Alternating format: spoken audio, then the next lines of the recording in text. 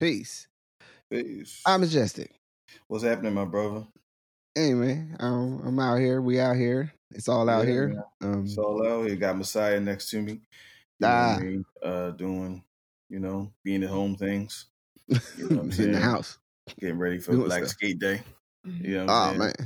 Man. I like that. The day is Black Skate Day here, so I just want to represent. Yeah, he's going to just want to represent, so he's getting busy. So you know what I mean? So yeah, that's it. That's it, my brother. How are you, man? I'm solid. I'm solid on the precipice, as they say, of a week away, week off of things in a couple days. Out of my normal operating space. You know what I mean? I can reset and get locked in to close out the year, as I like to think. You know what I mean? Yeah. So, feeling good for the most part, though.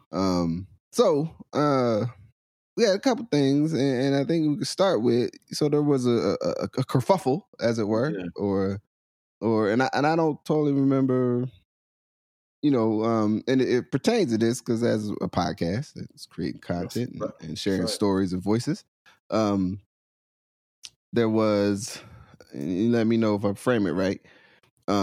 Joe Budden was at Spotify and did not renew the contract there. Other people, most prominent, I think, among them, Charlemagne of the Breakfast Club and whatnot, had some, real, derogatory views.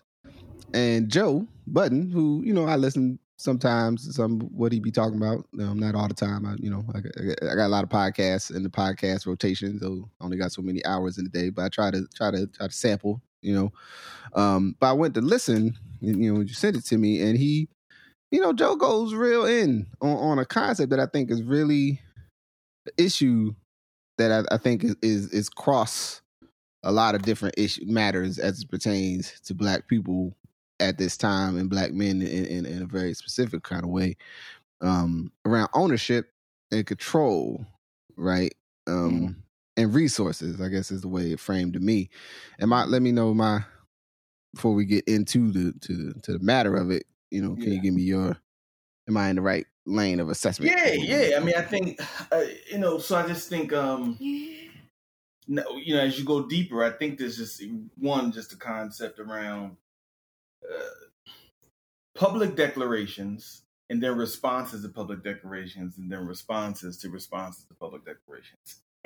So I just think that idea of how we're having a conversation, and how conversations evolve is a really interesting one, right? In this context. And so, so I think you're on the right path here.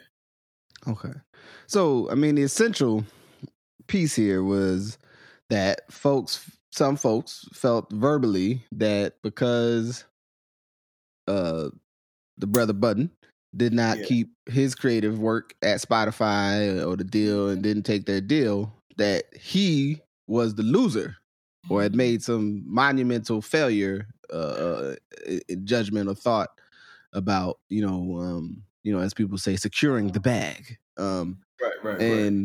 And Joe, to his credit, was, I mean, I think, and I maybe I'm not as informed as I need to be, but I feel like he made some real salient points around, one, ownership of your content, right? And then in the larger thing, and I think it's very, and I've watched it just as someone who has been, listening and engaged in podcasts for a long time. Sort of the question years ago when way more less people, this is almost over a decade ago, when way less people were listening to podcasts, was one, where is this going, right? Because the two things that undergird the capacity, the ability to access these least easily are Apple and Google, and they don't make any money off of really doing it. One, right? Yeah, like that was always people's concern, was that what if Apple and Google just decide we don't really want to help people to do this shit no more? Right. Like, so you got this broadcast, really, like, in a sense, a broadcast medium and a protocol that makes it easy. Because when I first started checking podcasts, the same way like Google Reader for folks that used to do when blogs in the mid 2000s, when the first kind of Web 2.0 shit hit, you get your reader, and then people had to make sure their blog was set up right so that your reader would aggregate, whatever they were writing. Now we got a myriad of platforms, that will let you do that. And then some of those reader tools have actually gone away. I mean, Google Reader being the one that was the most popular amongst folks. One day Google woke up and said, "Hey, we don't really need to take care of this no more." And what I mean. And when I learned what you could really, so podcasts work on the same medium. You create your content, that's your information, your file, you set up the reader. Your podcast app goes and picks that file up off the internet. You know what I'm saying? So that's how the broadcast works. Okay. And those entities basically sort of organize that or allow those that registry to exist, pretty much for free. They don't charge anybody for it, but it also is a value add, right? It's a value add that, that the Apple Podcast app is still one of the most prominently used because they embraced it. And it was consistent. And then so if you got an iPhone, it's right there. You know what I'm saying? If I send you the John, you can open it right up, but also even on Android, even though you might have to use a different app, whatever. If I send you the RSS feed, your phone will know what to do, put it in the thing, and then you can listen. So with that, and if you ever listen to Gimlet, one of their first podcasts was the Startup John, where talks about starting Gimlet. Right. One of the big questions was, there's money here. We're not totally sure how people are going to make the money, but there's money here, right? And so that whole first season of it, he's like talking to these different investors, and he, part of it is, this whole, the whole like, unassuming white man trying to solve this complicated, problem, which, I don't, know experience, but that's a part of the dynamic, right? It's like, oh, he's like a physics teacher who decided to get into NPR, and then now he's gonna try to be a businessman, like, right? So that whole disarming reality, but then the fascinating quandary of the curious white man. Yes, you know what I'm saying? Who just can't, it's all so it's like caveman lawyer on the joint. Like, oh, this box, how does it work? How do you get the little people inside? And it's like, come on, man, you ain't caveman lawyer. But anyway, so when you get to like them figuring out like the ads, right? And like and it's interesting because in that season of it, he talks about like figuring out the ads, separating the ad music, especially with highly produced podcasts, right? Where you got, you got deep levels of mixing, and you got, you sample, you got all kinds of music and stuff in there. You got to pay licensing, and you're like, you're doing all the things, where that you may not always do when you're one dude in your house with a laptop and and a Zoom H5n and some cords and stuff, and you just putting your creation together. And then eventually, they figure out, they get investors. First of all, and when I say investors, like $1 million of investment, not like the curious experience, like I said, the fascinating quandary of the curious white man that ends up with $1 million, right? Like when we have fascinating quandaries about reality, it ends up being, somebody who knows what it ends up being, but it ends up in a Tyler Perry movie. But it don't end up being $1 million.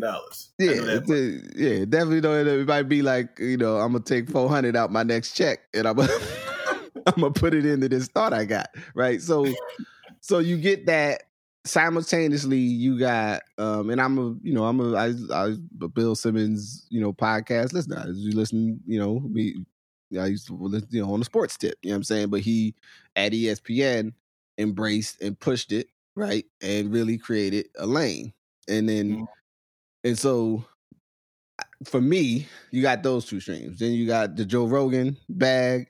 You got, who's the other dude? There's another cat. There's somebody else I'm missing. And then, oh man, Combat Jack, one love and all respect, dude. Combat Jack. Right. And what he was building. So you had these, to me, those are some of my pillar entities that in Combat Jack used to talk about all the time on the show, that like, yo man, we did this shit for like 5-6 years and motherfuckers didn't care. Like nobody, like people was listening, but nobody was listening, and then, folks started adapting and understanding the medium. people that you would want to interview that maybe would engage with larger or, you know, what we might call mainstream media entities started to see the value of being in these type of settings to like share parts of your story and your world. So fast forward, because I don't want to tell the whole history of podcasting. Spotify, the thing though that was always the thing was who will come in with more money, right?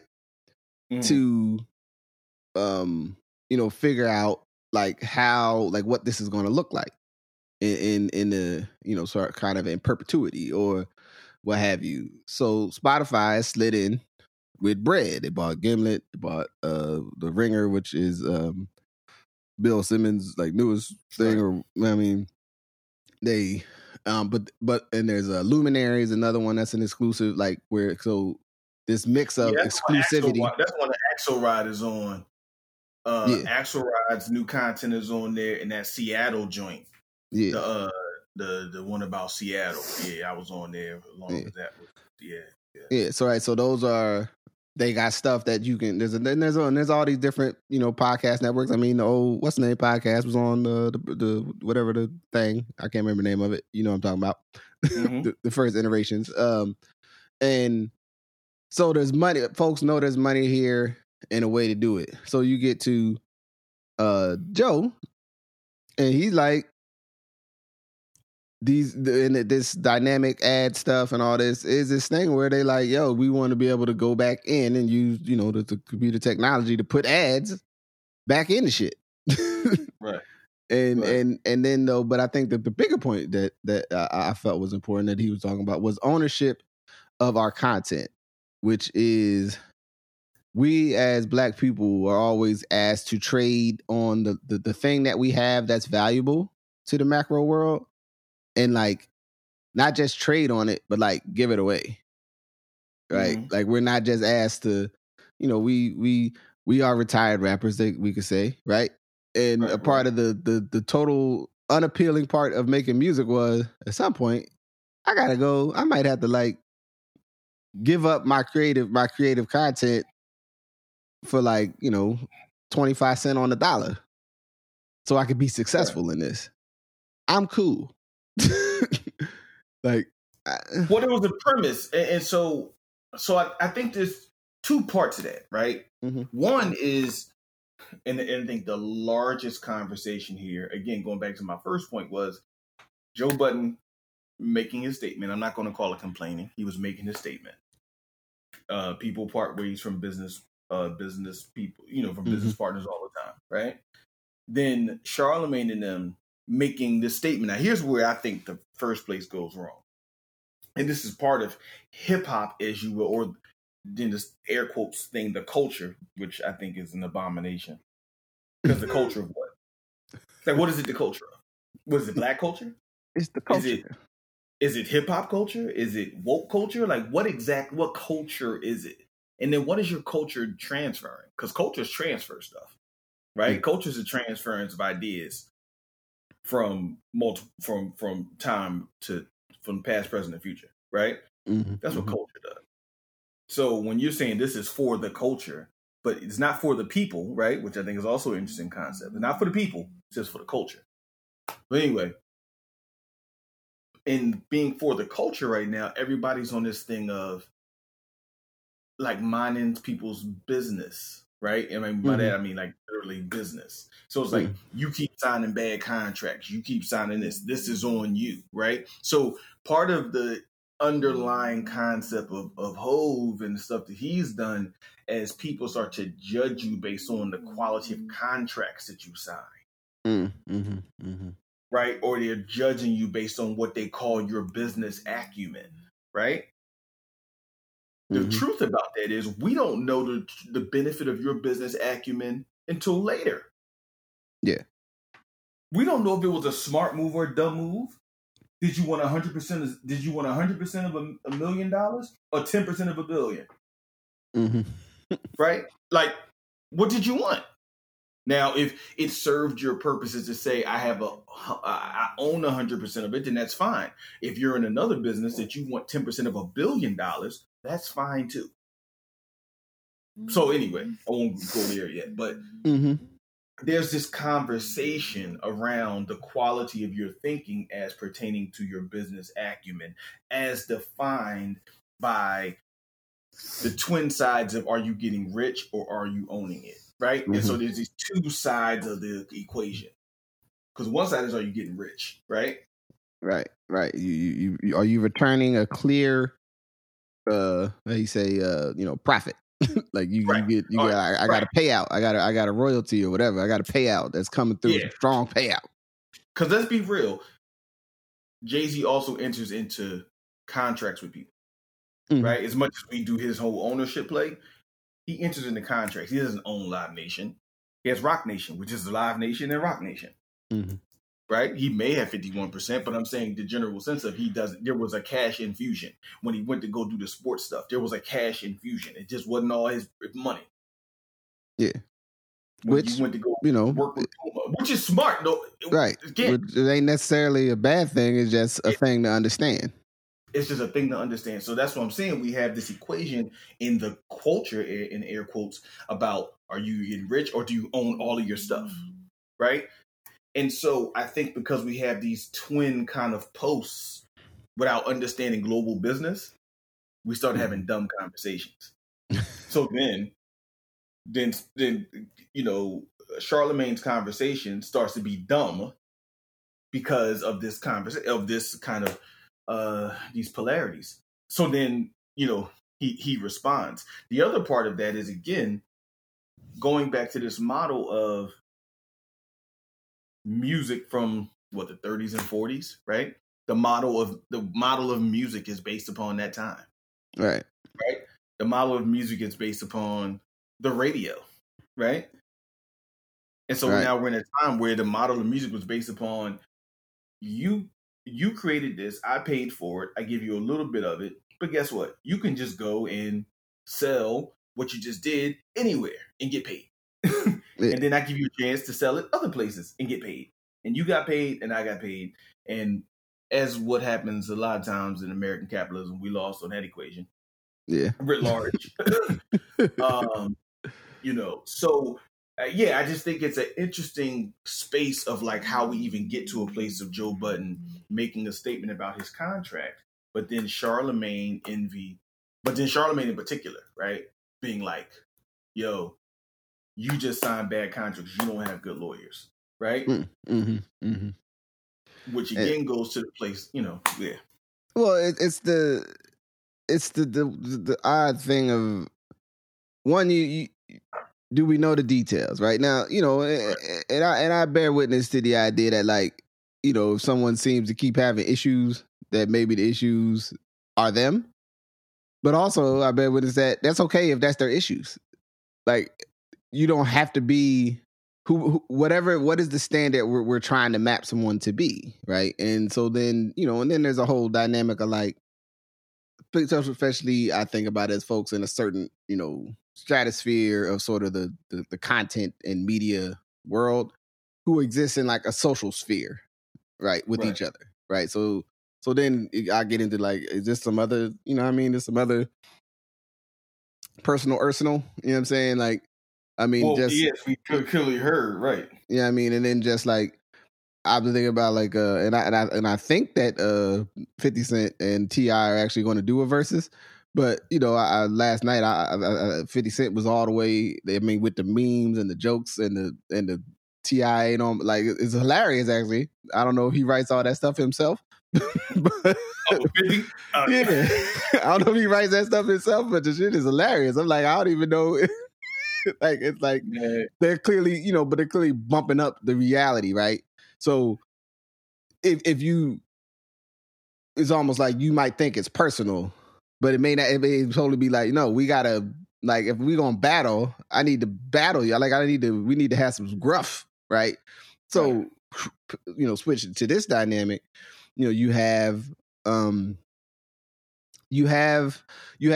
think a couple things play at the same time. You do have a serious question about the value of people's content, right? And understanding, like future direction of this and what I've been doing and what we've been doing together.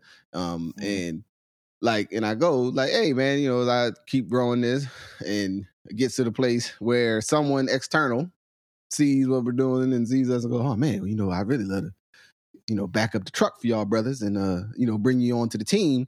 What I'm going to need though, I'm going to need all 35 episodes or 50 episodes y'all did before I was around.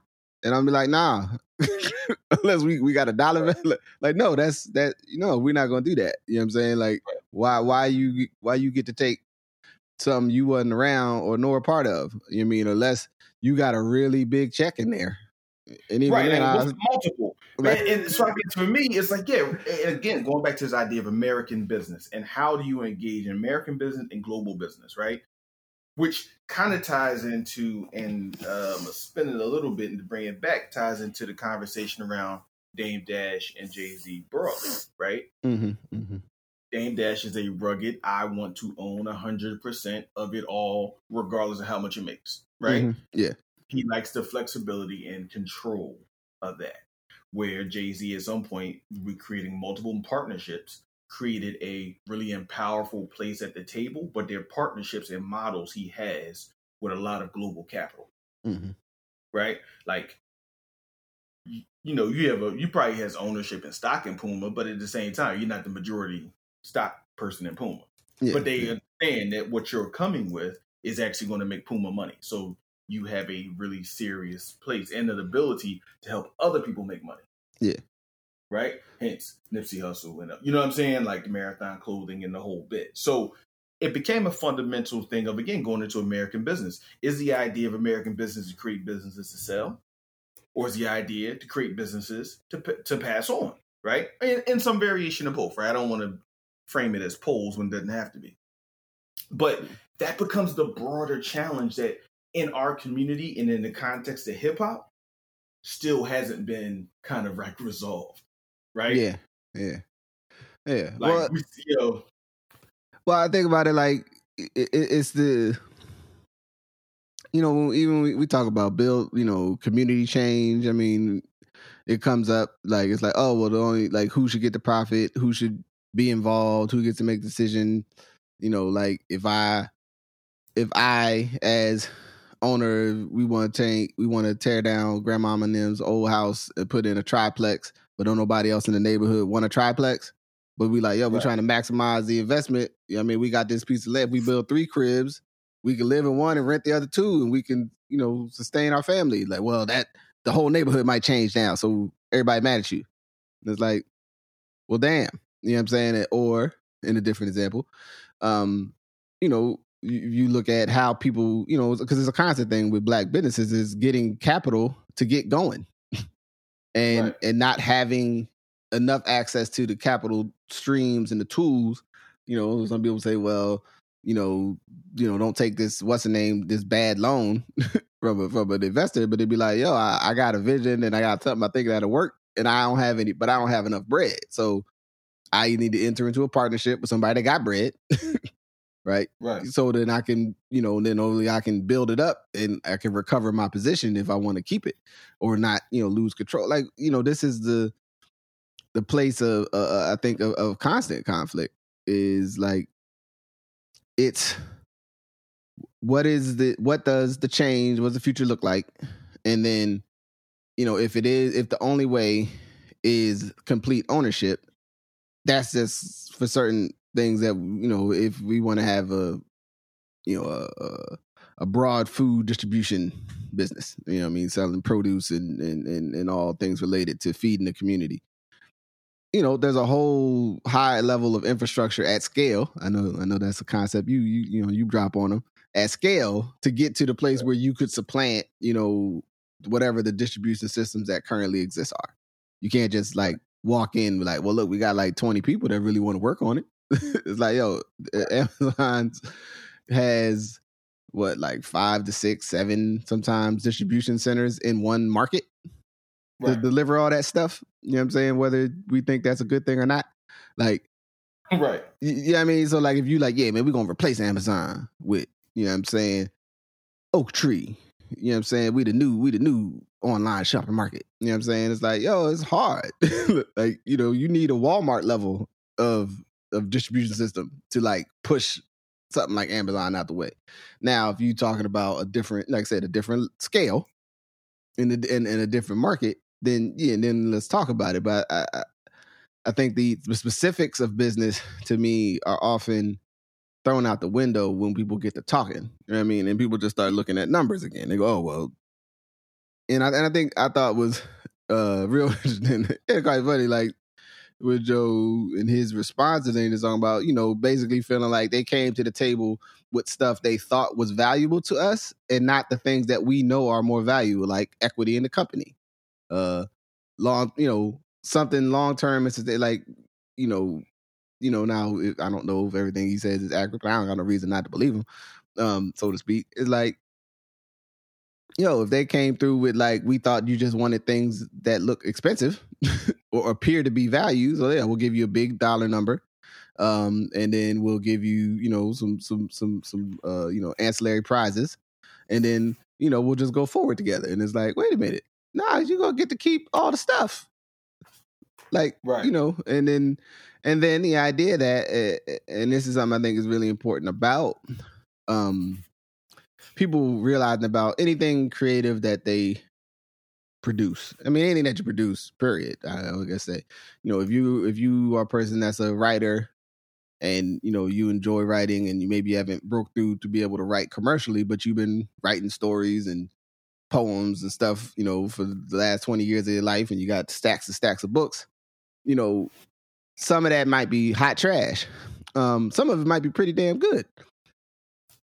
If you break through in the writing world with one of your submissions or whatever, or however you do it, suddenly all that back catalog, depending on how you become Harry Potter out here, right? Suddenly the people are gonna be interested in whatever the hell you was writing in them other books that maybe didn't get published, or what I mean. They're like, oh well, we found this undocumented. It's a poetry book that he wrote that never got published for whatever reason. It was denied 27 times. You know what I'm saying? And then because the context around you and it changed because people found something that they found valuable. So now everything you did is at least a curiosity to be explored. You know what I mean? And I think that the acknowledging that, and that, as it pertains to, the future of podcasting, and, definitely between these, I mean, there's a lot of other things. It's like basically every different thing has something that's sort of, there's Spotify, the Apple and Google are still the primary aggregators of all this stuff. But then like iHeart, Luminary, there's a couple of the podcast networks have like, where you paywall to access. I think at least they used to. I don't know if they're all, as prominent. Some of them had podcasts I ain't never really listened to, or the podcast I listened to stopped, so I stopped listening to what they was doing. But you know what I'm saying? Like, will all these different subscription models work? You know what I'm saying? Will they not work? That is still the question. But there is definitely, especially once one develops an audience and you get to that scale, like, there's a value if you got, several 100,000 people following you or watching your thing on YouTube for 2 hours twice a week. And, I thought that was a really important point. You know what I'm saying? I thought that was a really important point. And the idea, one thing for me was the specifics, again, coming out of us trying to do music and whatever that meant of the music model, which generally wasn't fair at all, but it definitely wasn't fair until you could maximize it, right? Yeah. Like it wasn't fair until you could go on tour over and over and over and over again and produce for other people and get $100,000 a show. You know what I mean? Mm-hmm, mm-hmm. And so you leveraged, frankly, your content for a bigger platform, right? And again, you can debate that. And then you had people who the money they can make you, right? And in music, the company was able to give more ownership and equity based upon the fact that you brought more to the table, right? Like, mm-hmm. Or you had channels that you could go yourself, right? Yeah. And so that all makes sense in the music sense. But as I think people who are coming from music are now going into other art forms, other forms of communication, this also speaks to, okay, are you aware of how those other models work are you choosing to try to disrupt how those other models work, right? Because you may be trying to do that. Your goal may be, I want to disrupt how, other media works. But, the thing that stuck out to me that Joe Budden was saying, besides just being absolutely hilarious and talking super greasy to Charlemagne. Yeah, he was. Homie talked super greasy, man. Like, yo, like, dang, you know what I mean? He said, just because we ain't on the same path, just we in the same cross streets. I some girls out of clutching. What are you talking to? You, man. But you know what I mean? One thing he said that I was thinking about, and even thinking about in the context of the dialogues we have and all the listeners, and thank y'all for listening. Like, if 3 minutes and some seconds on a streaming place is worth, I don't know, 0.2 cent. You know what I mean? Mm-hmm. How much is 3 hours worth? Right? Yeah. And so is it 100 times? You know what I mean? Like, is it, so if it's 3 hours, let's say just for the sake of saying it, it's 3 hours, which is 180 minutes. So 3 times 60. So is one listen of the podcast 60 times worth what one song is worth? Mm. Right? Because it is the multiplied content. Mm-hmm. Mm-hmm. Yep. And so what does that mean going forward for, again, the cost of content, the cost of creation, right? Like, that whole meme everyone shows, like, you don't pay me for what I'm doing now. You pay me for all the time I was doing something before. Well, I don't know. I'm kind of paying you for what you're doing now. What I'm paying you is what you did before, right? I'm paying you the number because of the idea that you worked as hard. But I'm not paying you for what you did before. What you did before was what you did before. Yeah. I'm paying you because you can deliver a service, right? But in that same way, if someone's listening and someone says, "Hey, man, you got a surefire thing going on, like on 70 shit. Like, you got a surefire thing going over there, Justin. You got that show over here. You got the Good Brothers, man. You got some stuff happening." It's kind of like, okay, that makes sense. But when you're getting an hour of content by subject matter experts, no matter what it is, right? Mm-hmm. What is that worth, right? And that becomes a new world, right? That becomes a new world just across the board, right? Because then that's like, okay, how much should it cost to hear us talk, right? I mean, as crazy as that sounds, like, okay, like what should be the entry cost to hear us talk, right? Yeah. What should be the entry cost to hear us talk for people who, if you just were doing Patreon or whatever, like, okay, so is it worth $5 a month for you to hear us talk? Is that an appropriate cost of content, right? Especially if you can't cross monetize it. Mm-hmm. So I think for me, it brought out some broader systemic content and creative questions that, again, in this world of social media, it's like all hail the creative, right? Mm-hmm. Mm-hmm. Yeah. Yeah, we've definitely got to this place. And I've been doing I've been trying to purge especially my Instagram follows. I was like, I just follow too much stuff and I can't possibly see all that.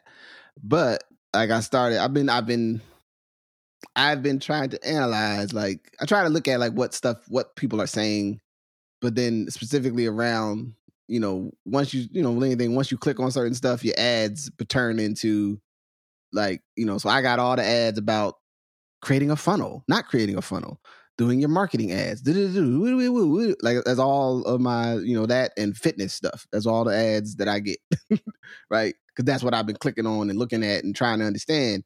And so then with that though, is this, and as someone that's creating content and is making art, as it were, as I like to say, also though, I'm like, I recognize the limitations of art, and that like, yeah, like content creators are really important and it's but there's also other stuff that's important. Like I'm not like I think one can get pulled into a bubble about like your value to the larger world.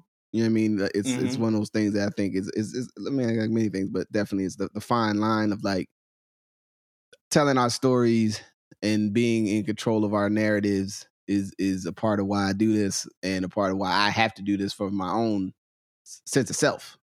But also, I recognize that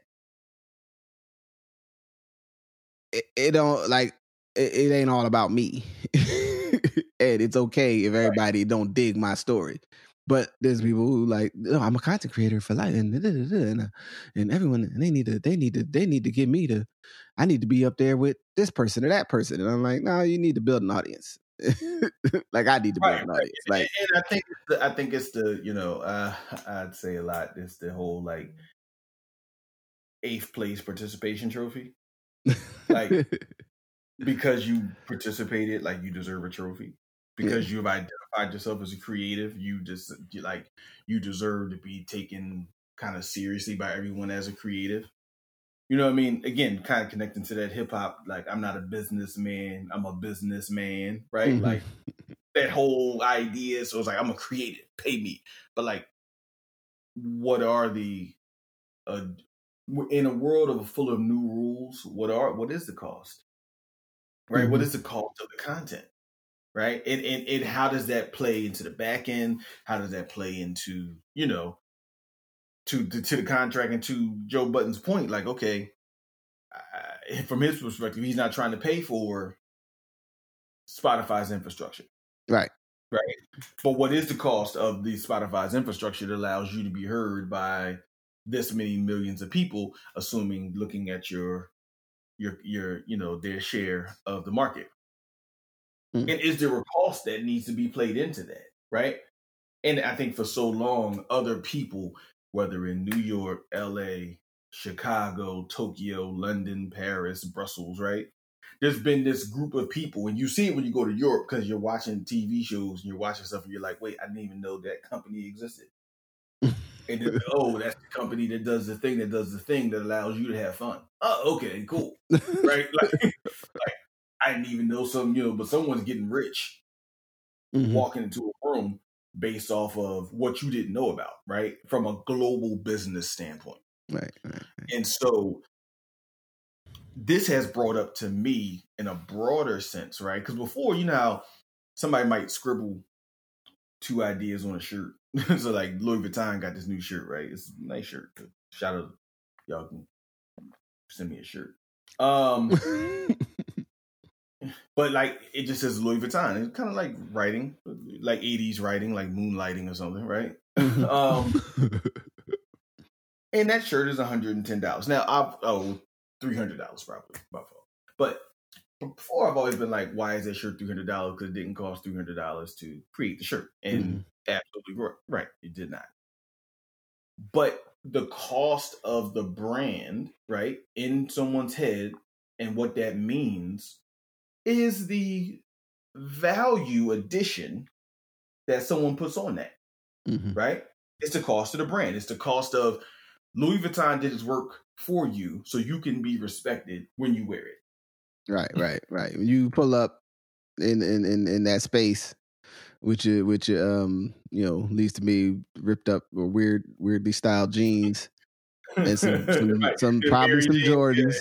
And Louis Vuitton shirt, there's certain people just they're gonna be, oh, I see you. Right. They confer a level of credibility to you that often you have not earned. Yeah. Right? And so you are paying them, at least how I see it, you are paying them for the credibility that they conferred upon you because you didn't have any. Right? You're not paying for performance, right? Like you're not paying because the shoe does something, right? You're not paying because like this makes you faster, right? Or it cushions your foot when you run and hit the concrete or the asphalt or the trail, right? Doesn't do that. You're paying for credibility. You're paying to be like, man, that's an expensive shirt. You're paying to be like you're paying to the fact that people see you're like other people, right? Because you're not like, okay, this was made in a wool mill in, you know, Italy by, you know, short Italian tailors who speak nothing but Italian and drink grappa all day, right? Like they've been making T-shirts for 100 years. They were the first T-shirt makers. You know what I'm saying? They've been weaving the wool into a fine, you know what I'm saying, a fine thread, and then lining that thread into a fantastic brocade. You know what I'm saying? Then they cut it with just the precision, you know what I'm saying, of the knives, so the threads don't even splinter. And then they sew it together. You can't even feel the seams when it touches your skin. Like they didn't do that, right? So it's not based on the calf leather or any of this. It's just based on their conferred benefit to you because you're generally probably not cool. Now,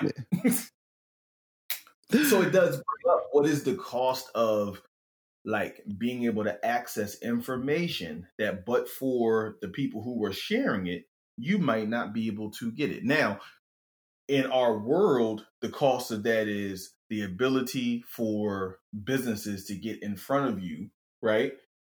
So that you buy something. That's the cost, right? The cost is what companies are down with the stuff you're talking about. And if they have a commercial, then the listener, who we assume can be easily swayed by commercials, will then go and buy something. Now, all this is a very interesting premise, right? So it kind of cut to me of the Joe Budden world. It kind of cut it a little deeper. Like, so the basic premise is, since I say something, someone wants to listen to it, so allow someone else to sell something else to someone. That is the derived acceptance of what my art is worth or what my perspective is worth. Not actually what it does for that person. Right. How insightful it is, right? It still is based on this idea of marketing and promotions to people to go buy something else that may or may not have anything to do with what I just talked about. And you know what? The one thing I say, and I know you could appreciate this, the bevel phenomenon, right? When Combat Jack will always have the bevel commercials on, right? And black podcasts would have bevel. Now, Tristan Walker was a genius for this because he saw that podcasting was like the way that his demographic was starting to get information. Absolutely. You know what I mean? Yep. He knew that that's the people he wanted, and so he made sure that Combat Jack always talked about bevel. Right before I use anything from bevel, Combat Jack talked about it ad nauseum. Right. But that allowed Combat Jack to make the resources, to have the capacity to do the thing, to have bevel proposition me 3 times in 2 hours. Yep. And then, I mean, bevel, especially when they made their push, it was at least 2 other black podcasts I can think of. I think that were all, I mean, it was clear. And that's the thing that I think about with this medium is that if there's a niche that you're trying to reach and you got that niche, then now to other people you're valuable, not to say whether or not that niche will pay you directly. Right. And, you know, which then also gets to the question, you know, even the thing that I've been trying to tease out for myself creatively as I started doing this podcasting was like, and I'll say initially, and I'm still not 100% sure, like, I don't feel that I want to have just whomever back up a Brinks truck, but yeah, just we trying to fund your podcast. You know what I'm saying? You know, Hobby Lobby, you know, wants to put $2 million we want into your podcast. I'd be like, damn, Hobby Lobby, I can't really rock with y'all. Y'all kind of got some, y'all got some tendencies I ain't really cool with. But damn, that's a lot of money, Hobby Lobby. I had to look at it like right now. Like I had to look at it like, but then I got to have the level of Hobby Lobby knows they would give me. Who else would give me $2 million? Because Hobby Lobby wouldn't find me on their own, right? Somebody else might, you know. But and I think it was something that Joe did speak to about, you know, the kind of conservative engagement with audio based media, right? Yeah. Which is and he said it is a business. You know what I mean? You know, the Rush Limbaugh world, even though they, you know, I guess that's I mean, he ain't gone, he's still on the air, but you know that since the 80s, you know, really has been a very real business. You know, where you know, as you could say, TV maybe lean more left, radio lean more right. That ain't no love. And that ain't, you know, that's the absolute truth, Ruth. And so when you get to like this moment and you go, oh yeah, like Bevel, what's the there's another one I'm trying to remember that had a hard push, and especially related to black men. You know, a lot of black men, you know, they ain't listening to, they're not watching The View. Like they like, if you're trying to tap black men, you got to go to some other mediums, and you know, there's a value there. But also, I had an internal question of like, is that how? And it's something I'm still trying to tease out. Is that how I want to fund this media and content thing? You know what I'm saying? Do you know, or do I want to partner with certain types of businesses? You know, which I think is probably more to my politics, so to speak, would be to partner with folks who I see an affinity with, and we have some common vision, more so than just like, you know, random whoever. Now, also, all that is the talk of somebody that doesn't have 700,000 people downloading my podcast. My feelings may change. You know, you got to keep it a buck. Feelings may change. Right. It was like, yeah, we got 2 million downloads per episode. You know what I mean? It's like, oh snap, we independent on the demographic data that you can pull from that. You got to ask the question like, well, who's listening, and you know, how is this functioning? You know what I'm saying? And to me, that the crossover thought I have with that as it relates to what's happening in our communities, and I think some of the stuff that he brought up with like being like Revolt and different media companies and business in a broader sense, from real estate development to manufacturing to distribution to all these different spheres where folks are like, yeah, man, start a business and be an entrepreneur and woo, woo, woo, woo. You know what I mean? Get your own clothing brand going. You know, whatever the play of the month is though, like when we talk about, you know, in this moment of protest and a heightened public display of the struggle for our you know, institution, our interpersonal or freedom, so to speak.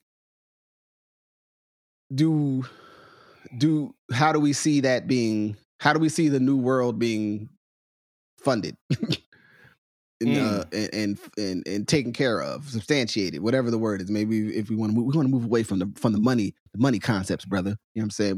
We involved in a different form. You know, whatever the model is. It's like, you know, there's a communications disconnect with some of this stuff. And but then there's also what is it gonna, like, if the community changes in whatever way, what are the things that allow the resources that are needed for people to sustain themselves to come in and out of that space? You know, if it's, you know, people tell me, you know, we're late stage capitalism. I'm like, word up. So how do y'all see the transition from late stage capitalism to whatever you're implying is about to happen next?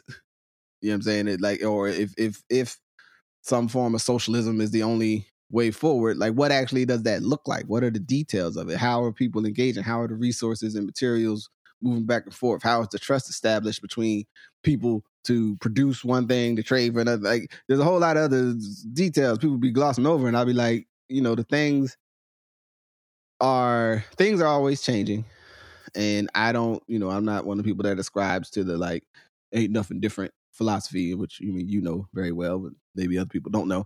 I think that's something people say when they want to be, they're upset, and you know, they're cognitively they're not in the other place where they could think about it in a different way. So they're in the amygdala, as I like to say. And you go, what will be different? How will it function? And are you willing, as I just listened to Nice White Parents, which is a serial joint about schools. I think we talked about this, or maybe didn't. But, you know, the sort of thing like, are you willing to put your own kids into this new world of how you live and how you take care of yourself? And it's like, if you ain't willing to put your own kids in, then why you try to tell other people to get in it? Like, ain't nobody going for that new thing. You know what I mean? So when we start talking about positive media and media that speaks to our values and shows respect and care and concern for how we see the world, we don't invest in that media. If we listen to the media, right? We don't share the media. We don't if we don't, I mean, not everyone, some people do, we have to ask these questions. Like, that's why I make an effort to listen to different podcasts, and especially different Black people's podcasts. Somebody tell me they got a podcast, I got to go check it out. You know what I mean? And I try to also tap into other communities' podcasts somebody can put me on. Now, there's certain stuff I'm not, there's a whole lot of pop culture podcasts from different people of color that I don't really give a shit about.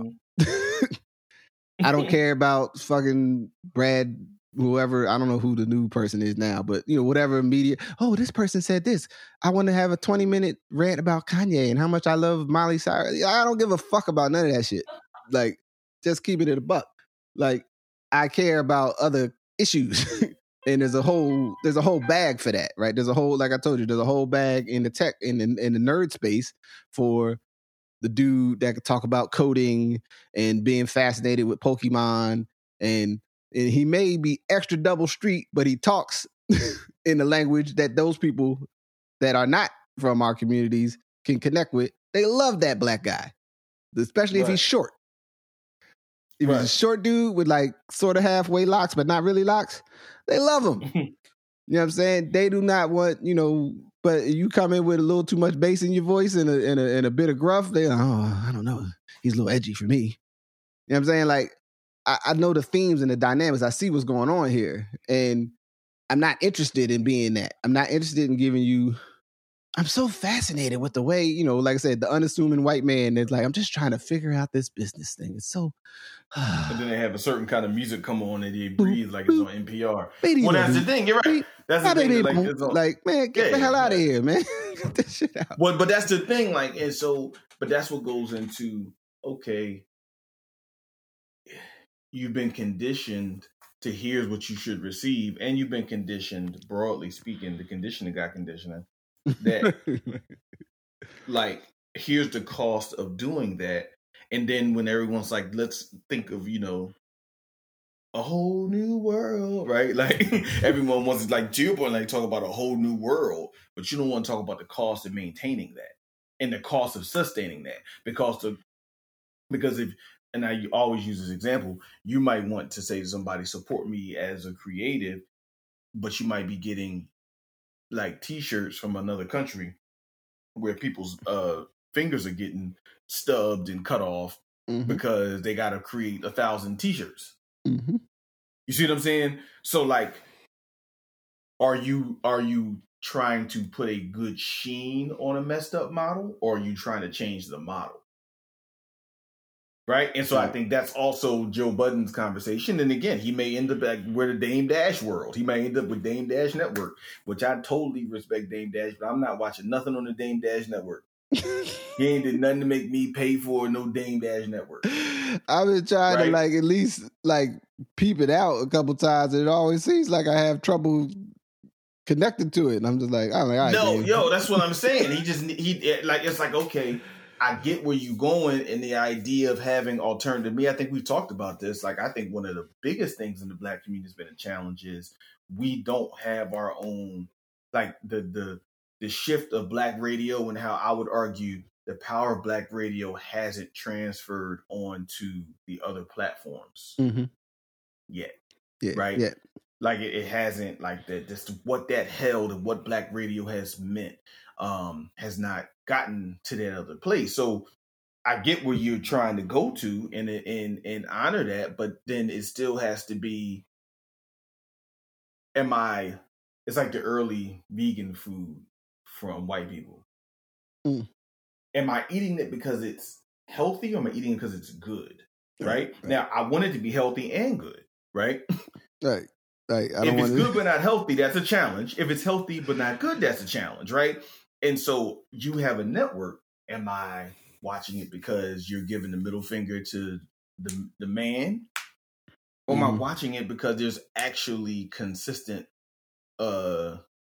content that I personally find interesting, right?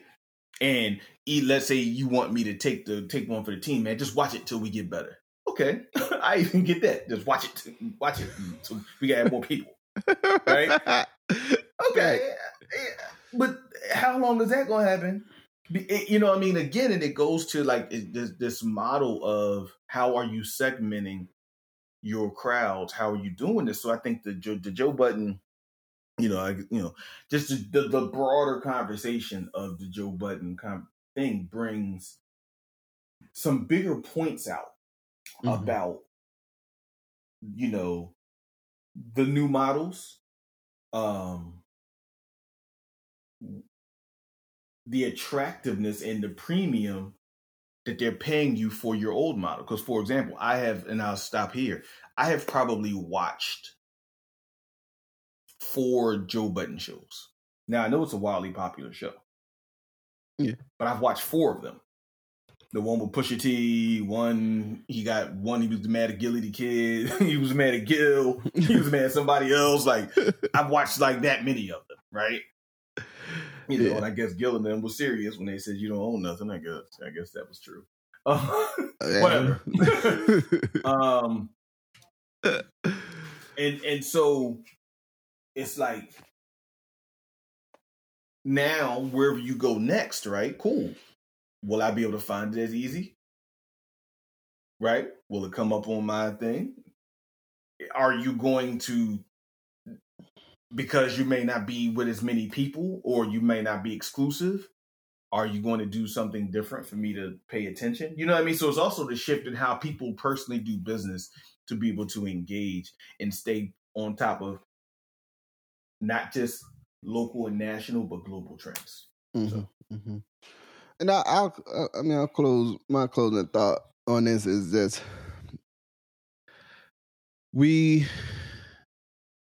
there's a serious conversation, and I think akin to the value that.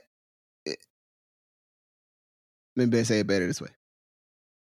I've my personal opinion and personal position around and me even being involved in this medium is that us having as a community vehicles that speak to our story and our perspective, especially on a broad range of topics, is therapeutically valuable, but it also is actually very long-term politically, culturally, economically, the whole bit valuable, because we have to have some control of how we're talking about the world that we live in and the world that we're making. Not to say that any of them shows is actually about that in the like, how do you develop a property kind of sense, or the I don't know, whatever, right. the maybe more how they say gray matter heady perspectives on the world. You know what I'm saying? If 2 hours to talk about some records, you know what I'm saying, which I like records and all that, but everything's got its space and its lane. But right. somebody a cashier at one of the grocery stores here, I was one day and I was talking to him, or I'm trying to remember how we got to it, but I was talking about the podcast or whatever, and his thing was, he's like, I feel like podcasts are sort of the new like literature. And in terms of, especially that, because we might think of literature as like the end product of this author who's influential and everyone knows about. But the other part of literature is thousands, hundreds of thousands of people writing stuff and sharing it in different places. And maybe it was in coffee shops, maybe it was in writing groups, it was in what I'm saying, that you never hear of because they didn't become famous. But they wrote a whole lot of stuff. Right, or maybe that whatever reasons that their writing never got from wherever it was to where it was going, or they just didn't have that ambition, but they did want to write. You know what I'm saying? And as a thing that people can do, we have the technology where you can sit down and verbalize some thoughts and record them, and you can save them or share them or not save them, or the video log, the blog. All these things are part of the same thing of sometimes people sharing their thoughts and making them exposed to the world. And it's important to me, and I think that there's a future for us having as many vehicles where folks are trying to dig into the weeds or to share different stories or to inquire and investigate aspects that are important to us and come to for our benefit, and or for our jokes and good times. and then there's a record and people can access it, right? They can access it later. Maybe it doesn't mean nothing to them now, but maybe later they go and they go, oh man, I didn't know somebody was talking about this. Oh, this is great. You know what I mean? Maybe they find something important to be recentered on what we sound like. Like all these things to me are valuable. And we got to keep pressing, but then also though, we do have to figure out like if this stuff, this content, these things people share if it's valuable and it serves some other purposes, then how do we keep it going? And then though also how are we being intentional about accessing these different perspectives and not using these.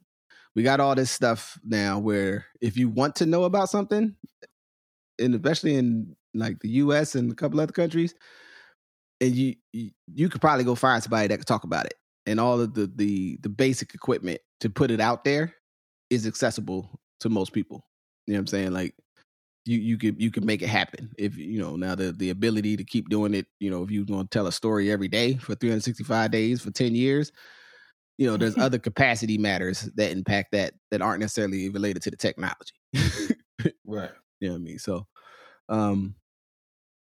in a pivot, to close out our time today, and it's cool. We can go, it's my show. We can go over an hour, do whatever we want to do. John Thompson passed. Was on the weekend? I feel like it was. Yeah. And I think folks, I had a lot of thoughts, black men of a certain age, you know what I'm saying?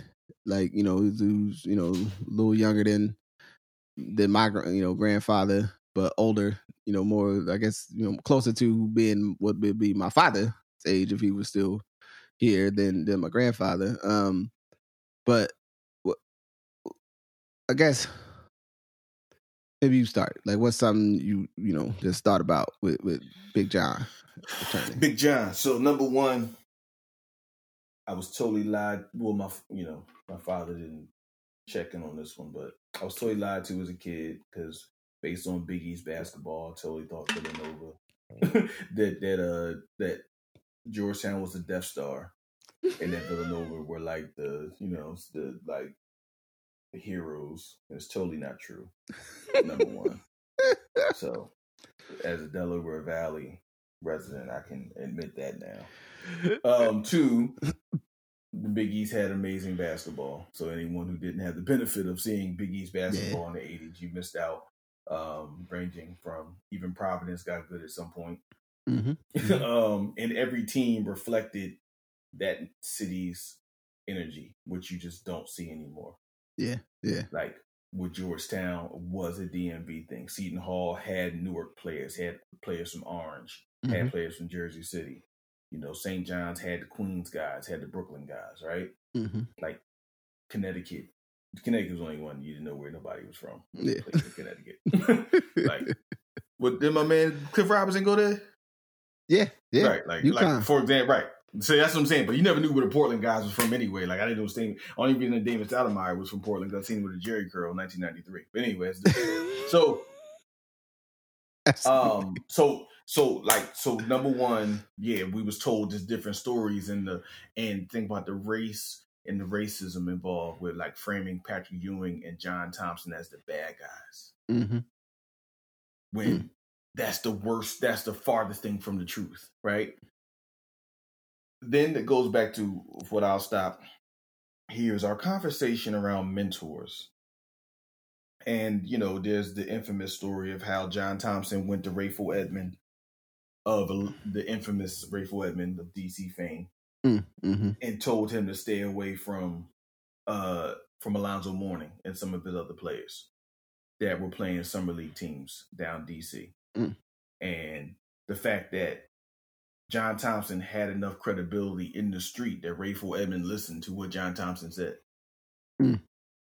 That right there is a testament to John Thompson. I mean, we know Iverson, we know the other guys, like we know what he did to get guys from DC into Georgetown and get them access to a world that even though it was less than 10 to 15 miles from them, they never would have. If you was born in Southeast, or you was born deep uptown, you would never have access to what they call Hoya Saxa, right? Mm-hmm. He gave them that access. He fought. You know what I mean? He didn't take no quarter from nobody. You know what I mean? And so I think him, Nolan Richardson, like these, obviously George Raveling, and these coaches from another time is signaling a changing of the guard. And I don't know if the guard that's changing is a good guard. I just know it's a change. Yeah. So that's where I'm at. Well, the thing that and it especially is like people were, and it was dope to see the number of black men that were athletes, at different levels or just had whatever, that were like expressing their admiration for what Big John did for them. Right. And it's something, we talk about, we speak about it with mentoring and relationships and fathers and sons and so to speak, surrogate fathers and, your fictive kin fathers and sons. The value as when you're a young man of other men, of an elder or older man that will embrace you with not necessarily like will embrace you. You know what I mean? Put their arm on your shoulder. Yo, young brother, come here, man. What's going on with you? You good? Come in here. Let me put you, help me, and be, a part of your, as I like to say, your pantheon, man. Like I tell you, man, you need to have a pantheon. You need to have, to me, it's important that you have, family, your moms, pops, absolutely important. And if you're fortunate enough to have both of those people in your life and they're healthy enough that they're an add-on and not a challenge for you, man, all power, all praise due to you. But we also need you need somebody that ain't your moms, ain't your pops, that can pull your coat or can help you see other things about yourself, can help you through other phases of your life. And especially in that role as a coach at a major university,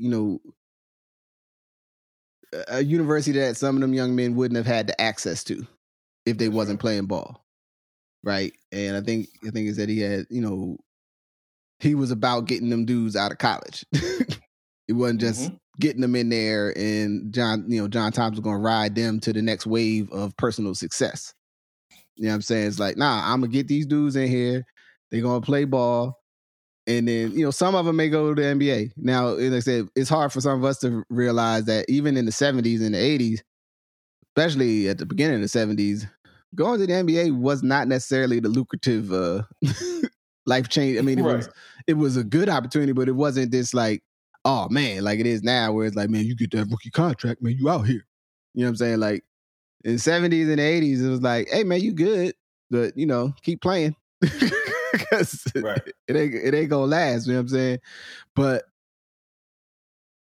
the almost I think about it like the tactical, and this was something from a fan perspective. My grandfather's thing with me and the coach and everything in Hampton was like, I want to get folks in here and get a chance to get an education, to wholly have access to other opportunities. Not I can't guarantee that they're gonna get these opportunities, but I want to do my part to make sure they have an opportunity to get access. You know what I'm saying? Right. And as a ethic that folks walked with, it's something that